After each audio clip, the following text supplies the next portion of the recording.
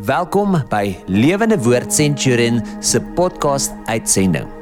Geniet die preek saam met ons. Here, baie dankie vir die voorreg wat ons het om weer u naam te kan grootmaak op 'n wonderlike Sondagoggend en net vir u kan sê, Here, u is goed vir ons in elke opsig. Here, as ons vandag praat oor die feit dat u uit die doodheid opgestaan het en opgevaar het in die hemel en sit aan die regterhand van die Vader, wat 'n voorreg. Here, mag ons, as ons so uit die woord uit leer, Here, ons liefde vir u al hoe meer en meer word, soos ons kennis oor u verbreed.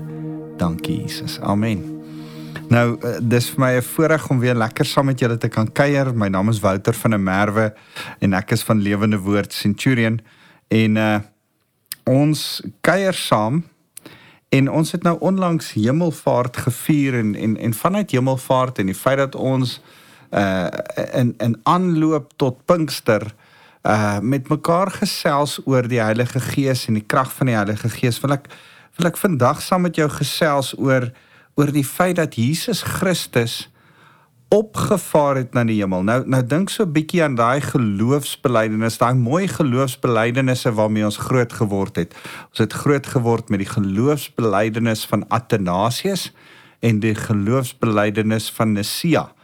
Nou moet jy nie morsdood skrik nie, as jy enigstens in die NG Kerk of in die Gereformeerde Kerk hervormd groot geword het, selfs AGS, dan het jy van tyd tot tyd het iemand hierdie geloofsbelijdenis vir jou voorgelees.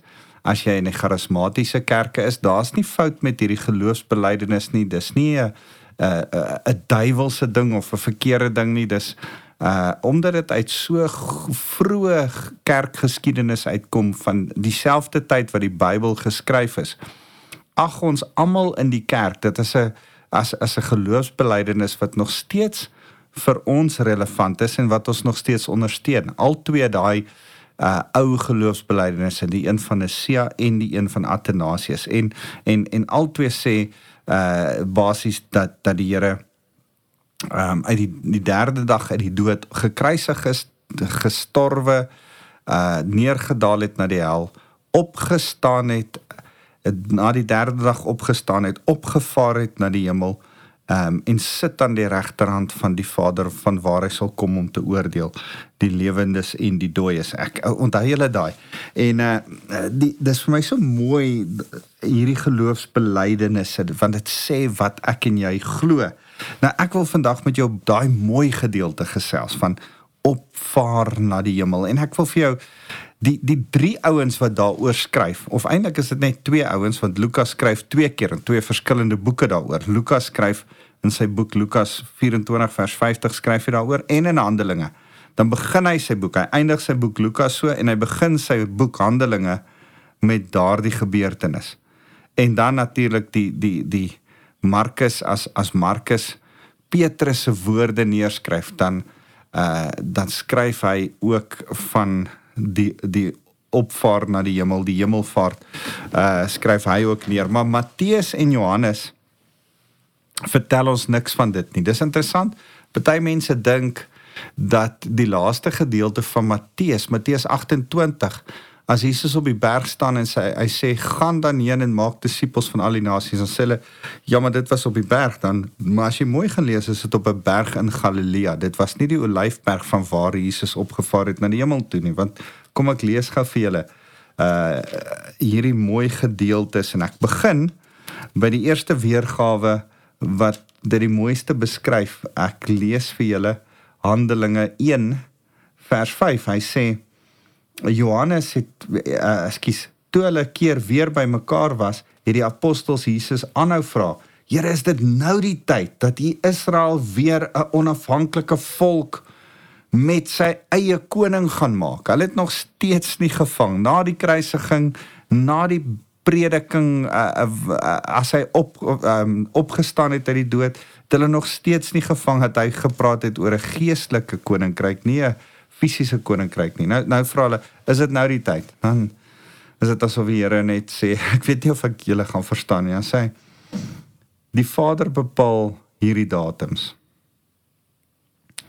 het hy geantwoord, En die bedoeling is nie dat julle dit moet ken nie. Julle gaan nie die tye ken nie. En vandag nog is dit so, dat ons die profeseë wil bestudeer, om agter te kom, watter jaar gaan wat gebeur, en party mense sê, ja man, die Here kom die 23ste September, of dan kom hy dan, en ek en jy, die Here wil uitdruklik vir my en jou sê, ons ken nie hierdie spesifieke tye nie, ons weet min of meer wat volgende gaan gebeur, ons weet nie wanneer dit volgende gaan gebeur nie.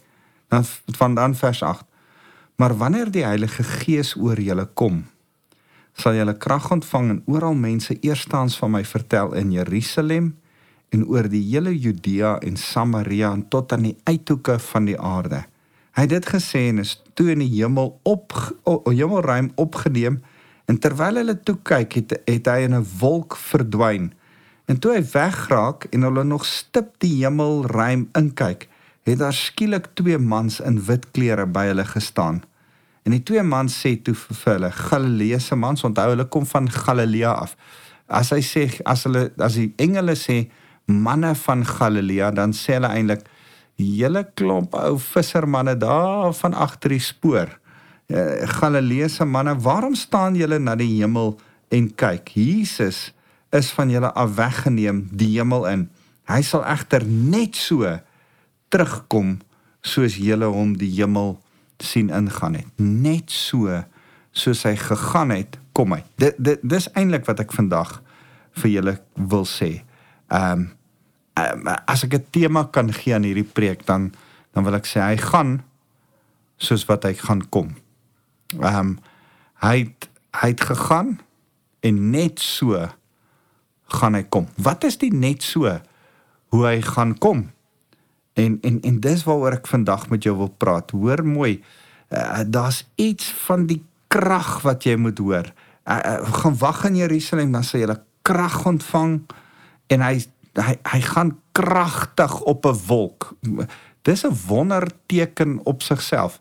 As jy nou hier staan en iewes skielik styg hier 'n ou op 'n wolk op, en daar gaan hy, en hy gaan, en jy begin om so kyk, en jy dink, ek hoop nie jy val deur hierdie wolk nie, want nou is jy al so hoog, jy gaan baie hard val.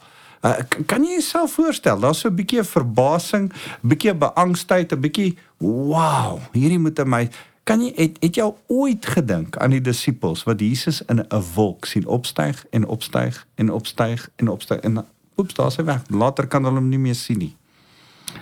Ek dink dit moes net iets incredible gewees het. So, die eerste woord wat ek by jou wil los is krag, of 'n wonderwerkende krag. Want dis wat hierdie verhaal beskryf. Nou wil ek saam met jou Lukas 24 blaai. As jy jou Bybel het, saam met my na Lukas 24. Hy beskryf dit in vers 50. Daarna het Jesus hulle uitgelei tot by Betanië. En hy het met sy hande opgehef en hulle geseën. Hy het sy hande, Numeri 6 vers 24 praat van hoe priesters die volk moes seën met uitgestrekte hande, palms na die mense toe gewys. Nou, ek hou daarvan om my gemeente so te seën aan die einde van 'n preek. Nou net so aan die einde van Jesus se bediening steek hy sy hande uit en seënend vaar hy die hemel op. So, Handelinge in Lukas beskryf dit op een manier. As hy dit weer beskryf in Handelinge, dan is daar niks van die hande wat uitgesteek is nie. Maar hier sê hy, daarna het Jesus hulle uitgelei tot in Betanië, dis nou daar by die Olyfberg, en hy het sy hande opgehef en hulle geseën. En terwyl hy nog besig was om hulle te seën, het hy van hulle af weggegaan en is hy in die hemel opgeneem. En hulle het toe neergeval en hom aanbid, en daarna het hulle met groot vreugde teruggegaan na Jerusalem toe. Kom groot vreugde, want daar het engele aan hulle verskyn, en daar was 'n verwagting vir die Heilige Gees. En daar het hulle 'n tyd in die tempel deurgebring en God geloof.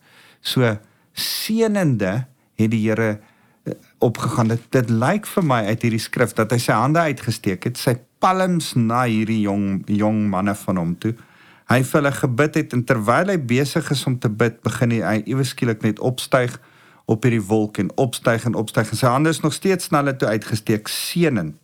So as die eerste verhaal praat van 'n wonderbaarlike krag waarmee hy op is. Die tweede verhaal wil ek hê jy moet die woord seënend onthou. Jesus verlaat ons seënend. En dan kom ek lees gou vir julle Markus 16. Markus se weergawe van hierdie hele verhaal. Dit is so mooi. Markus 16 vers 15. Dan sê hy, toe het hy hulle beveel, gaan die hele wêreld in en verkondig die goeie nuus aan almal oral. Elkeen wat glo en gedoop word, sal verlos word, maar elkeen wat nie glo nie, sal veroordeel word. Hierdie is die wondertekens wat sal kom. Ek wil eintlik van vers 19 afgelees het. Maar dan sê hy, nadat die Here Jesus klaar met hulle gepraat het, is hy in die hemel opgeneem en het hy op sy ereplek aan God se regterhand gaan sit. Die disippels het toe die goeie nuus oral gaan verkondig en die Here het saam met hulle gewerk en hulle boodskap bevestig deur die wondertekens wat daarmee gepaard gegaan het. Ja, is dit nie so mooi nie dat die Here wondertekens laat gee het deur die prediking van die mense ook.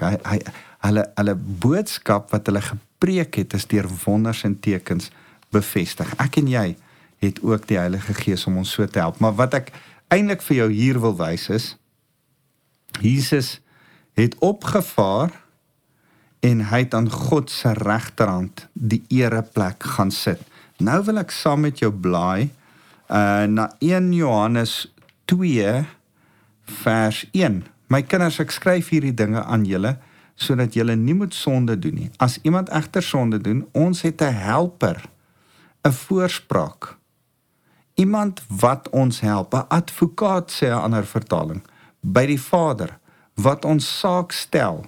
Sy naam is Jesus Christus, die regverdige. So, Jesus is ons helper, die voorspraak, die een wat ons bystaan. Hy vaar op en gaan sit aan Vader se regterhand.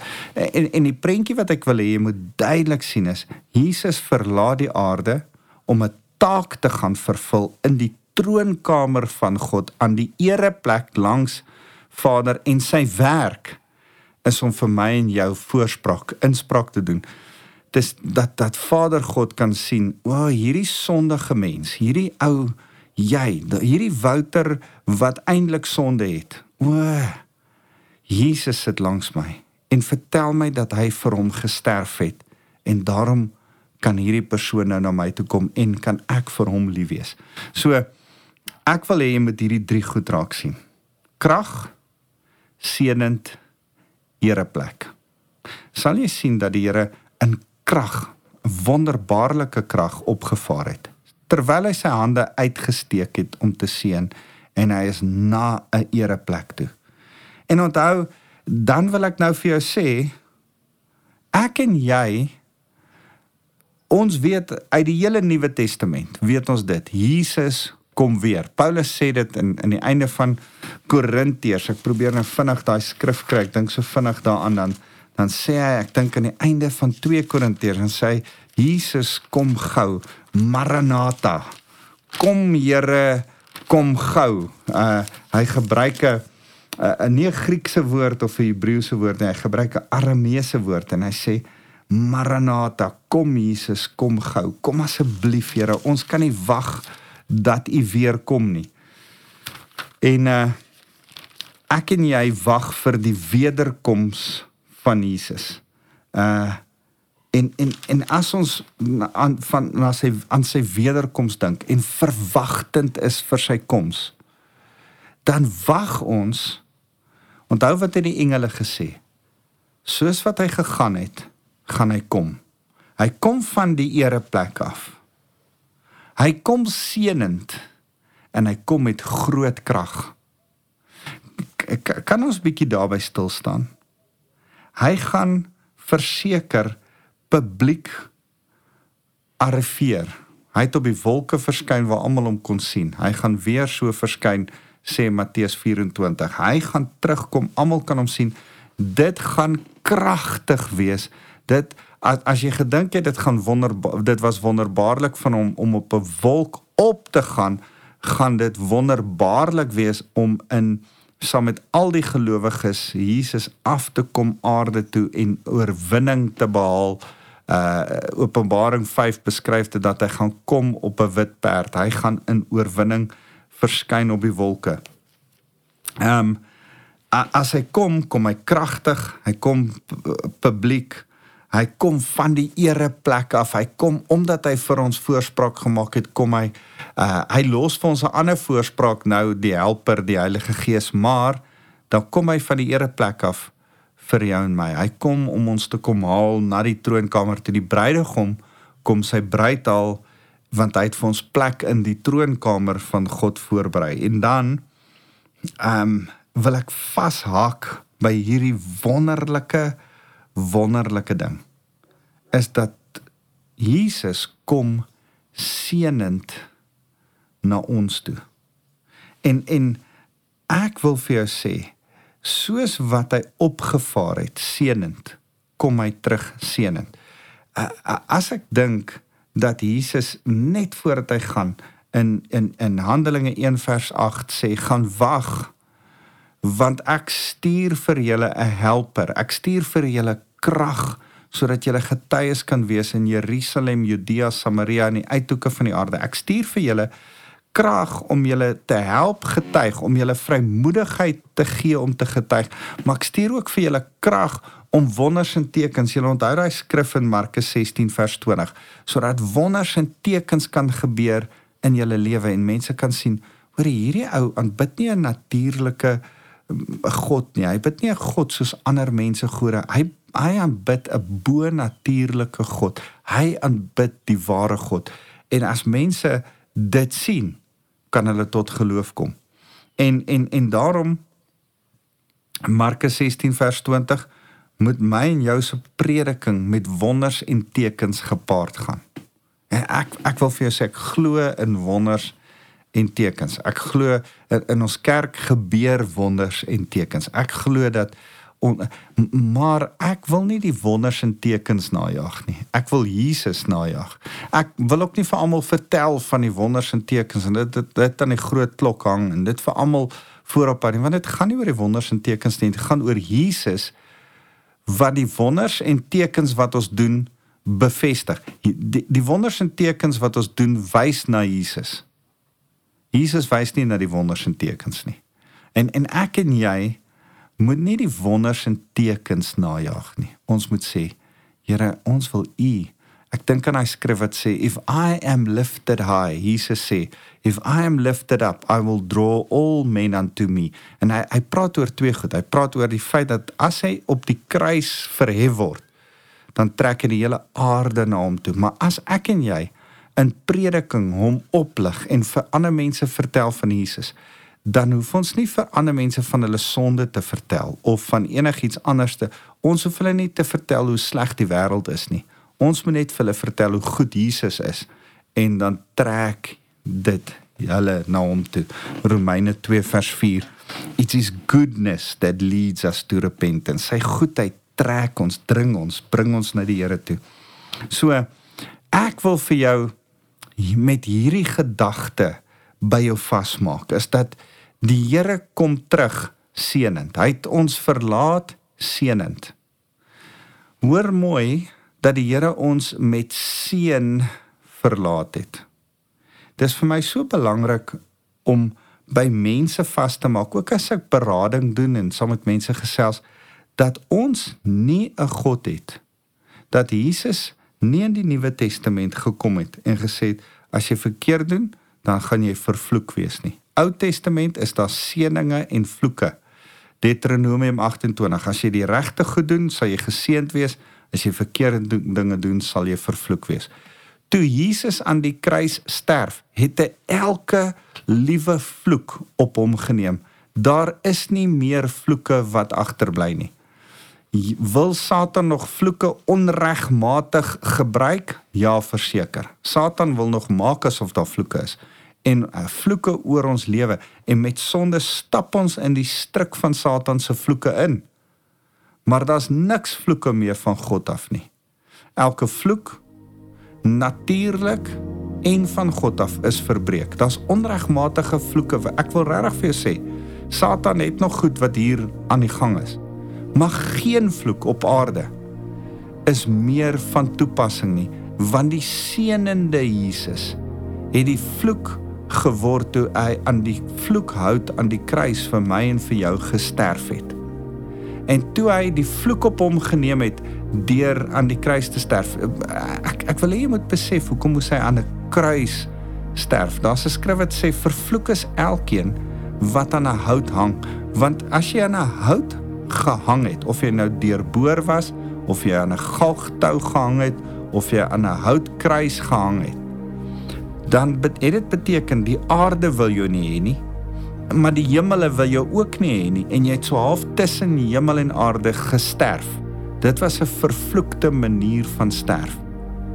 En Jesus het nie gekies om onthoof te word, of gestenig met klippe, soos wat die Romeinse manier en die Joodse manier was nie.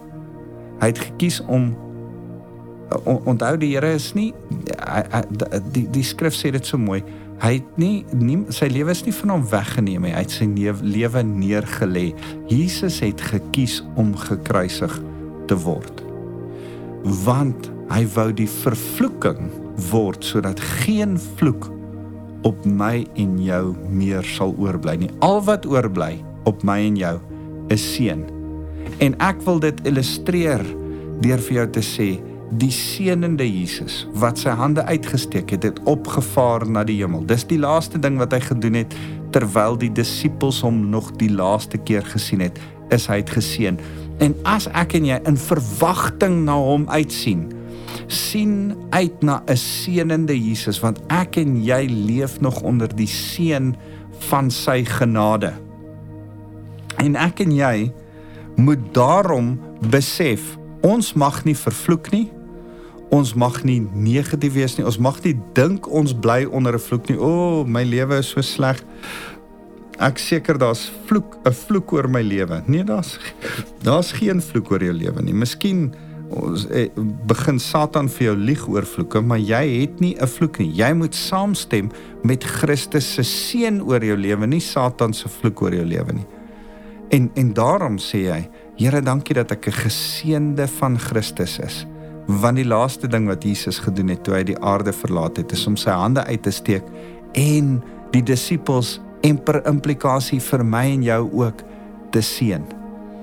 Here, ons leef onder die seën. Ek wil hê jy moet dit bid, jy moet dit begryp. Geen vloek kan meer 'n houvas kry oor jou nie, of dit nou bad luck is, of dit nou, ons familie is maar net sleg met finansies, of ons ons het nou maar 'n bietjie swak oë, of mense het sulke vloeke, almal van ons het nou maar probleme met ons jippe, ons norkees, ons het nou maar probleme met ons jippe. Nee, nonsens man, Jesus het gesterf vir dit.